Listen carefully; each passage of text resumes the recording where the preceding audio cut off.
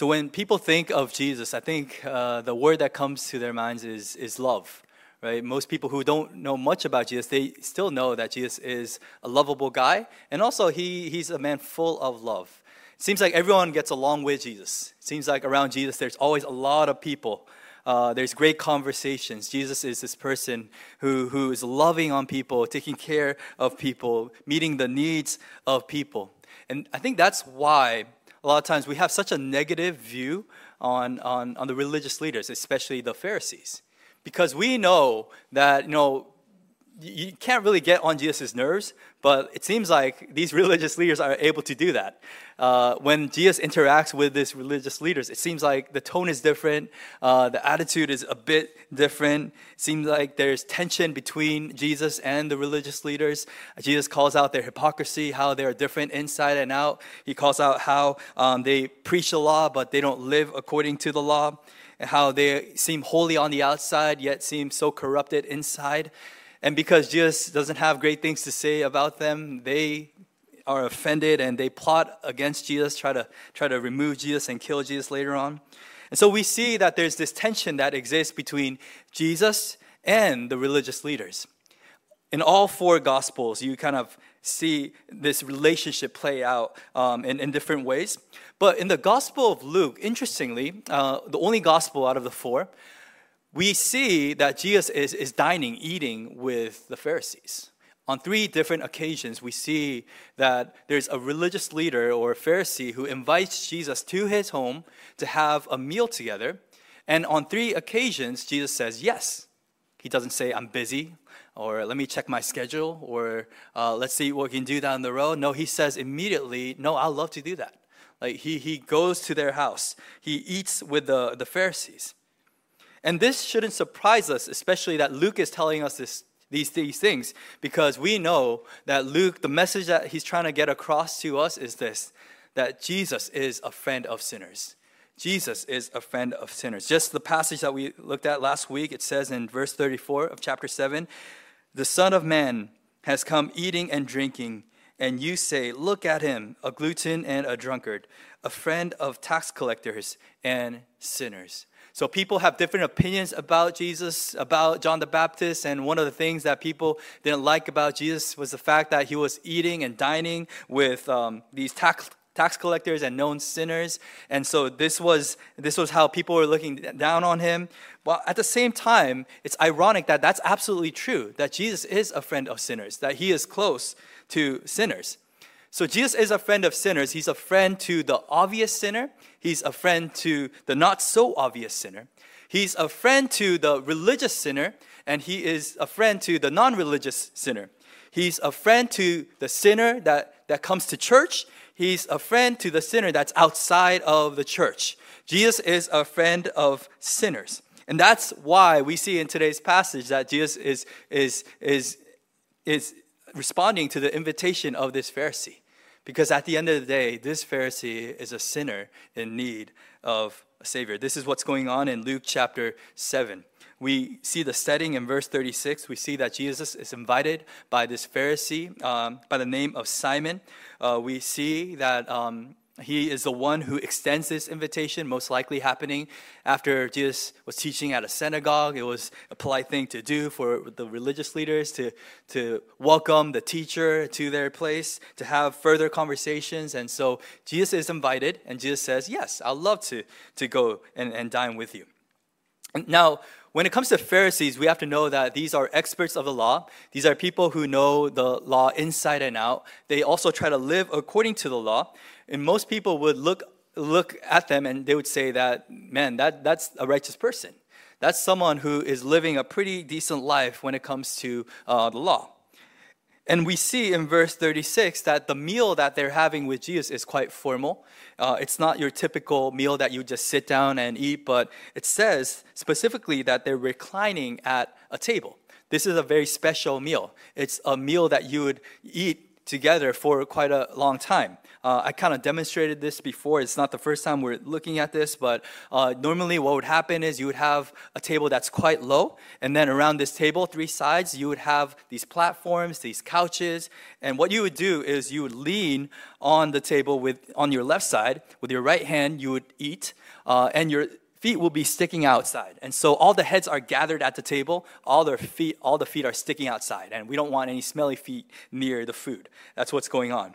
And so if you love eating on the couch, or you love you're having some popcorn or drinks on the couch, like, man, you're missing out. Jesus, that was a special way to eat at that time. It was actually a comfortable way to eat, so people would be there for a long period of time. They would have conversations, interact on the table. So the fellowship that happened on the table was a sign of acceptance. It was a sign that, hey, we can hang together. Like, we're friends. Like, I accept you as a person. So we see that Jesus is having a great meal with these people. He's having a great time of fellowship. Everything seems to be perfect. But this great meal is being interrupted by an uninvited guest in verse 37. This is when things get kind of strange. It says in verse 37, "And behold," it's like something is coming, right? "A woman of the city who was a sinner. When she learned that Jesus was reclining at the table in the Pharisee's house, she brought an alabaster flask of ointment." So it's not a monster that shows up, it's this woman. And we don't know much about this woman. Some people try to make the connection that this might be Mary Magdalene, some other things. Now, there's not a lot of evidence to support that. All that we know from today's text is the fact that she's a woman and that she's a sinner. She's a known sinner.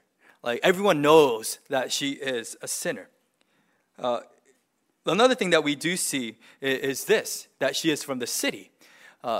Because of this, a lot of people would jump to the conclusion that maybe she's a prostitute because, who's a sinner who works in the city, probably prostitutes. But again, that could be true, but we don't know for sure. All that we do know is that she's a woman, she's a known sinner, she is of the city, and that somehow she knows Jesus.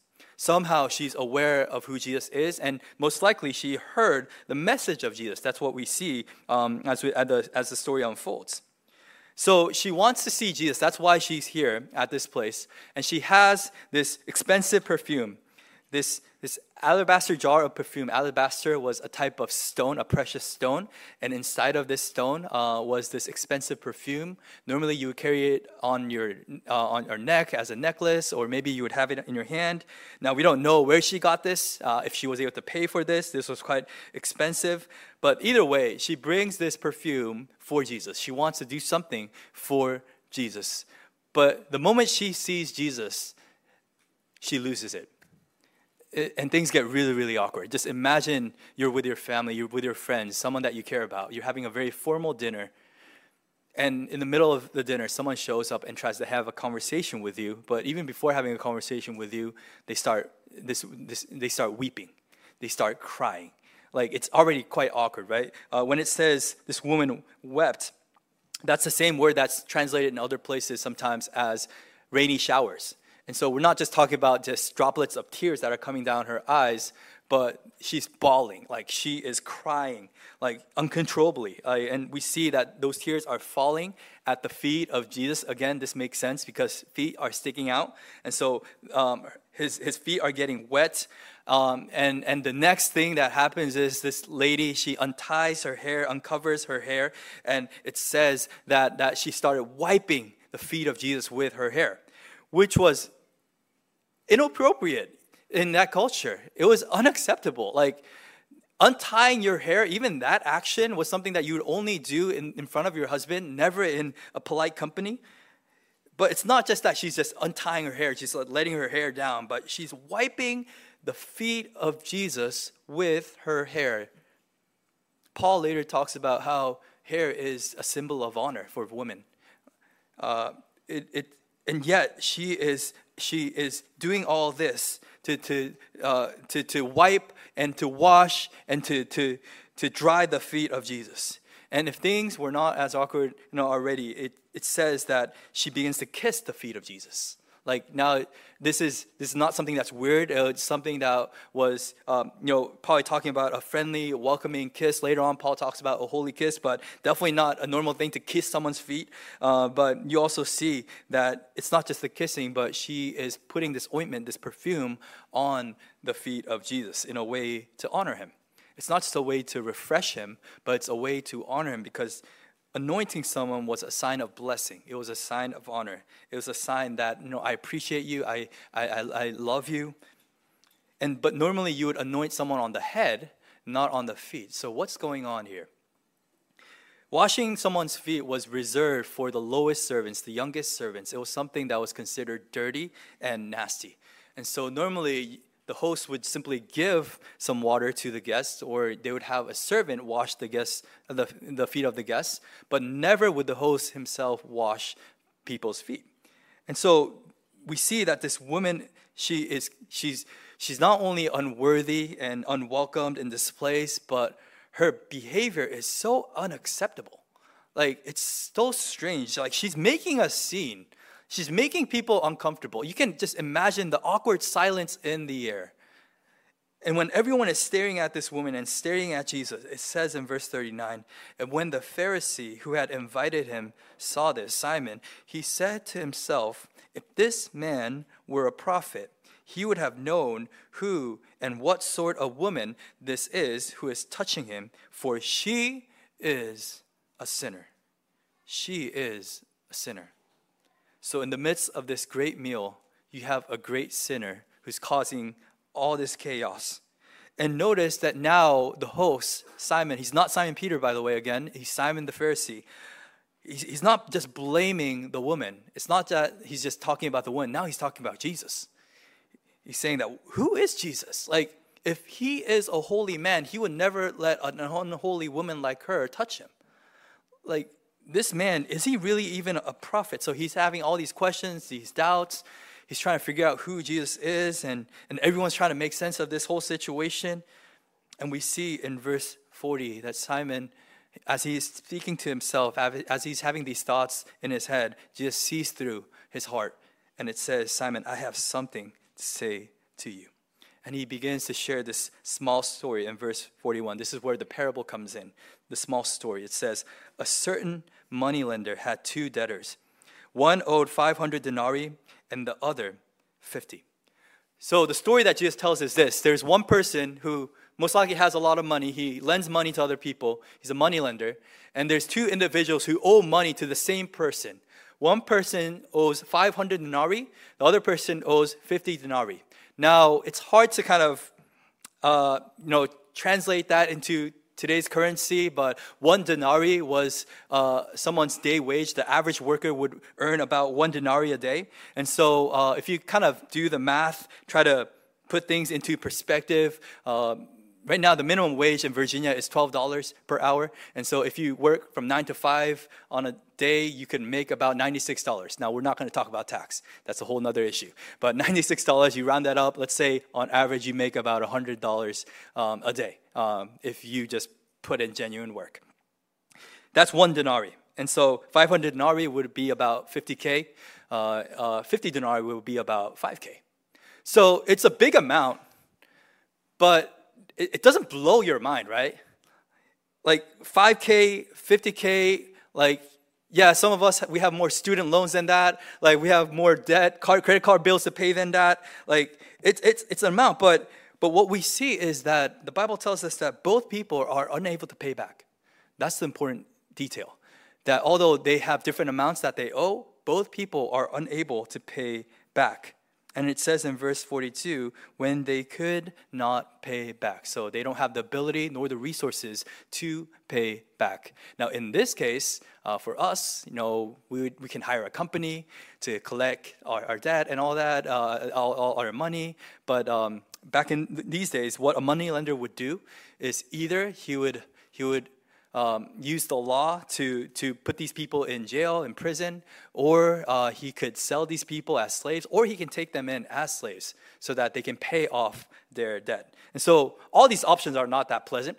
So we're wondering, okay, how is this person going to respond since they can't pay off their debt? It says in verse 42, when they could not pay, and this is the shocking twist in the story, the moneylender, canceled the debt of both. So the debt was gone. Imagine you purchased a house and you have mortgage payments. You're struggling to make those payments, right? And really, like, things are so tight, unexpected things happen, and so you can't meet that payment that month, and so you have to call the person that you owe money, and you have to say, man, really something happened. My family member got sick. I lost my job. I really can't pay off this month's payment, and the person on the phone says, well, don't worry about it. In fact, you can just have the house. Or just imagine one day, right? Like there's a bill that comes out and all student loans gone, period. Like, I don't care if someone decided to just pay off all those loans. How awesome would that be? Or you receive your credit card statement and the balance is zero, right? You owe nothing. Like, how amazing would that be? Because that never happens. Like, every person tries to collect every single penny that we owe, and yet what we see in today's passage is that this moneylender was willing to cancel all the debt for the guy who owed 50 denarii, the guy who owed 500 denarii. And now Jesus asked the question to Simon and says in verse 42, now which of them will love him more?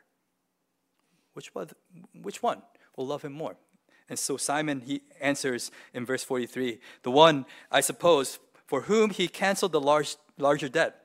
And he said to him, you have judged rightly. So that's correct. Simon the Pharisee, he understood the story and he made the right judgment call. The person who owed more money most likely was more grateful for the action of the moneylender. The fact that he owed so much money and yet now that's gone, that means that he received more grace, right?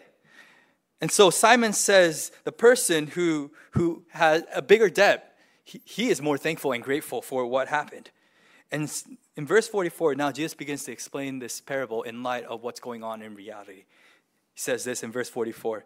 Then turning towards the woman, he said to Simon, do you see this woman? I entered your house and you gave me no water for my feet, but she has wet my feet with her tears and wiped them with her hair. You gave me no kiss of greeting, but from the time I came in, she has not ceased to kiss my feet. You did not anoint my head with oil, but she has anointed my feet with ointment.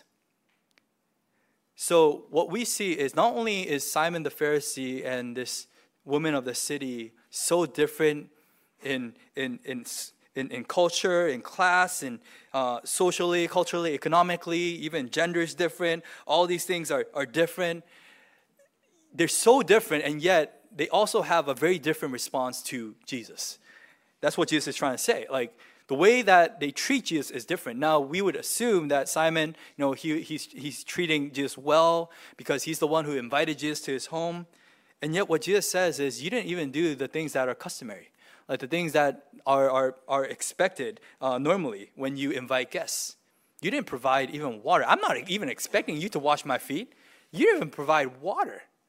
Like, it's like inviting someone to your house and you're not letting them use the bathroom, right? Like, it's like, no, you're gonna eat this food, but don't use the bathroom. Don't wash your hands, but enjoy the food. Like, you didn't even give water for me, or you didn't give your servant so that he could wash my feet. This woman has washed my feet with her tears. You didn't give me a greeting, a kiss, to welcome me, and yet this woman has not stopped kissing me on my feet to show her love and affection. You didn't give me oil to anoint my head. We know that hair sometimes can get really stinky. You didn't anoint my head, and she, not only is it's not about the head, but she even anoints my feet, something that people don't want to touch.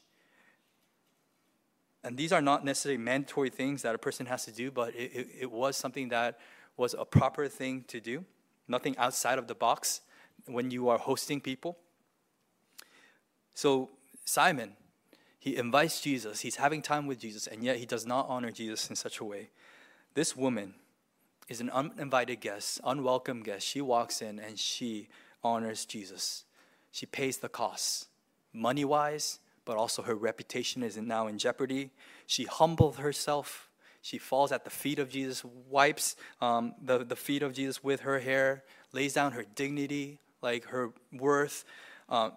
She is risking rejection when she shows up in this place. And she's doing all this. Why? Because it says in verse 47, therefore I tell you, her sins, which are many, are forgiven, for she loved much.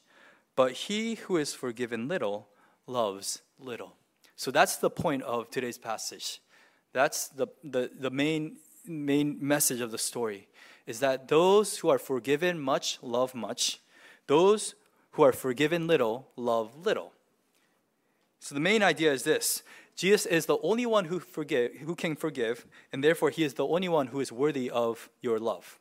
Jesus is the only one who can forgive, therefore he is the only one who is worthy of your love. You think about the two responses that is in this passage, how people respond to Jesus. One seems to give this excessive love to Jesus because he has been so forgiven.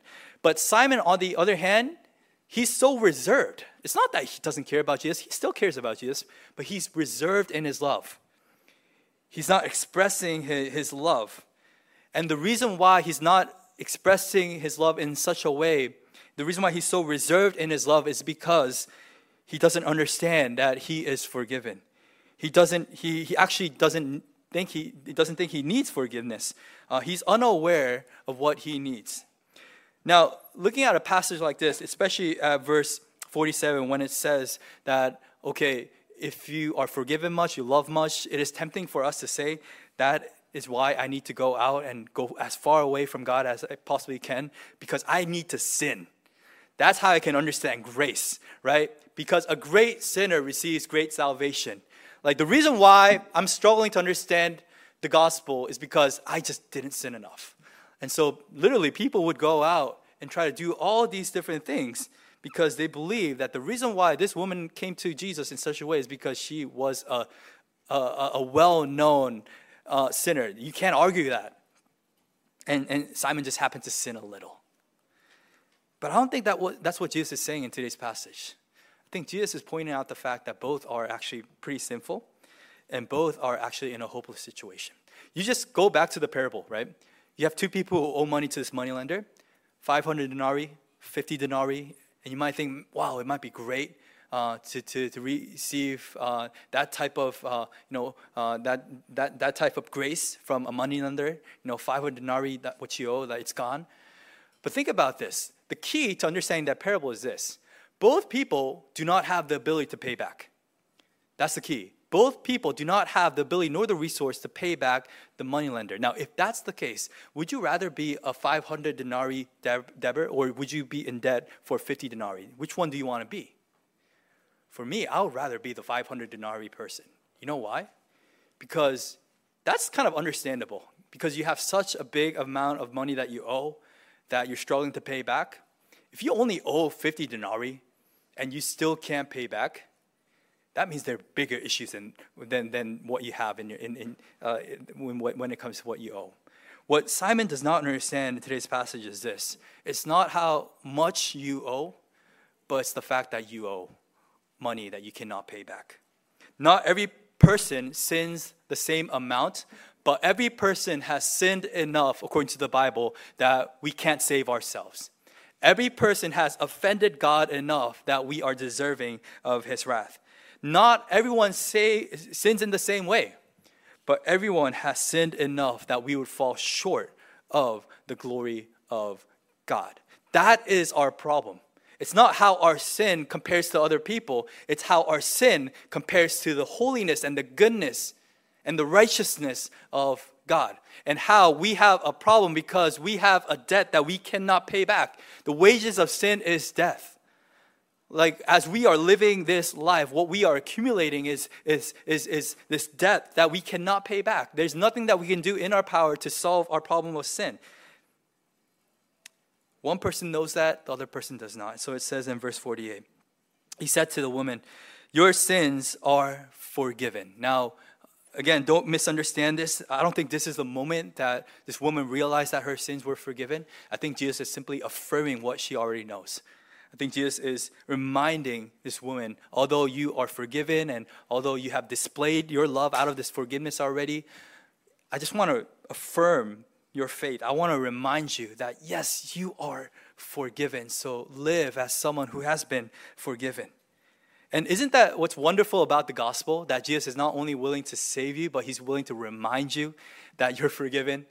When you are unsure about your status, when you are unsure about your position before God, that he is the one that not only makes a way for you, but he's the one who constantly reminds you through the Spirit of God that you're forgiven, that his grace is enough, that what he has done on the cross is more than enough to make a way for us so that we unholy people can be with the holy God. He had paid that ultimate price. So what we see in today's passage is that Jesus is the only one who can forgive, and therefore he's the only one who deserves our love. He's the only one who's worthy of our loves. Now, people at that table, as they're seeing things unfold, it says in verse 49, they began to speak among themselves. Who is this who even forgives sins? So what we see is like these are people who don't understand the full picture, and yet from their mouth, again, it's ironic that they're saying, "Man, this person is able to forgive sin. Who is this guy?" And the answer is, this is Jesus, the Son of God and the Son of Man, the one who came to save the world. He's the only one who can forgive. And it says in verse 50, to the woman, your faith has saved you, so now go in peace. Just in case you missed it, Jesus reminds you one more time that this woman was not saved based on her action. She wasn't saved because she displayed such emotion. She wasn't saved because she brought something so expensive and costly. She wasn't saved because she was so dramatic in the way that she was responding to Jesus. It wasn't her tears or her looks or anything that saved her. The Bible says that it was her faith. Your faith has saved you. Your faith. It's not works. It's not who you are. Your faith in Jesus Christ has saved you. And that's what we believe through and through, from cover to cover. The Bible reminds us that we are saved by grace through faith in Jesus Christ. And when we receive this forgiveness in faith by grace in Jesus Christ, what we receive is this incredible peace. Go in peace. We have peace with God. We have peace about our lives. We have peace about what goes on in this world. At the same time, we're able to freely love Jesus. That we can love Jesus extravagantly. That we can display our love to Jesus by declaring his worth in our lives. That we are willing to pay the cost. We don't care about what other people think. We're willing to make that sacrifice because we want people to know that we love Jesus and he is worth it. That he's absolutely worth it. We don't want people to mistreat Jesus. I mean, how brokenhearted would this woman have been when she first appeared on the scene? This Jesus who is so great, the lover of her life, is being so mistreated. His feet are dirty. His hair is still stinky. Like, people are not necessarily welcoming him as they should. And so she makes a scene. She goes out her way to make sure that people understand the worthiness of Jesus. So all this is happening. So just want to remind you that if you feel like you're in a place where you cannot receive this forgiveness, if you feel like you have committed too many crimes or too many sin in the past, I want to remind you that Jesus is willing to forgive if you're willing to trust him. Now, that's how the story ends. And some of you might be wondering, so what happened to Simon? Right? I think that's a valuable question that we should ask, and the answer is we just don't know what happened to Simon. The future is sure for someone who is forgiven. We know what happened to this woman. The future is uncertain for those who are not sure that they're forgiven. Let me say that one time. The future is sure for someone who is forgiven. The future is uncertain for someone who is unforgiven. Simon, we don't know how he responded to this message. But we do know, based on his response, the outcome of his life is going to be different. I think the reason why this is such an open-ended story is because Jesus is asking the same question to us today. Where do you stand? What decision are you willing to make? What's your response to Jesus? Just like Simon was left with a response. Either he can reject Jesus or accept Jesus and follow Jesus. The same is true about us. if we are forgiven much, we can love much. The reason why Simon did not love Jesus much is because he didn't understand that he was forgiven much.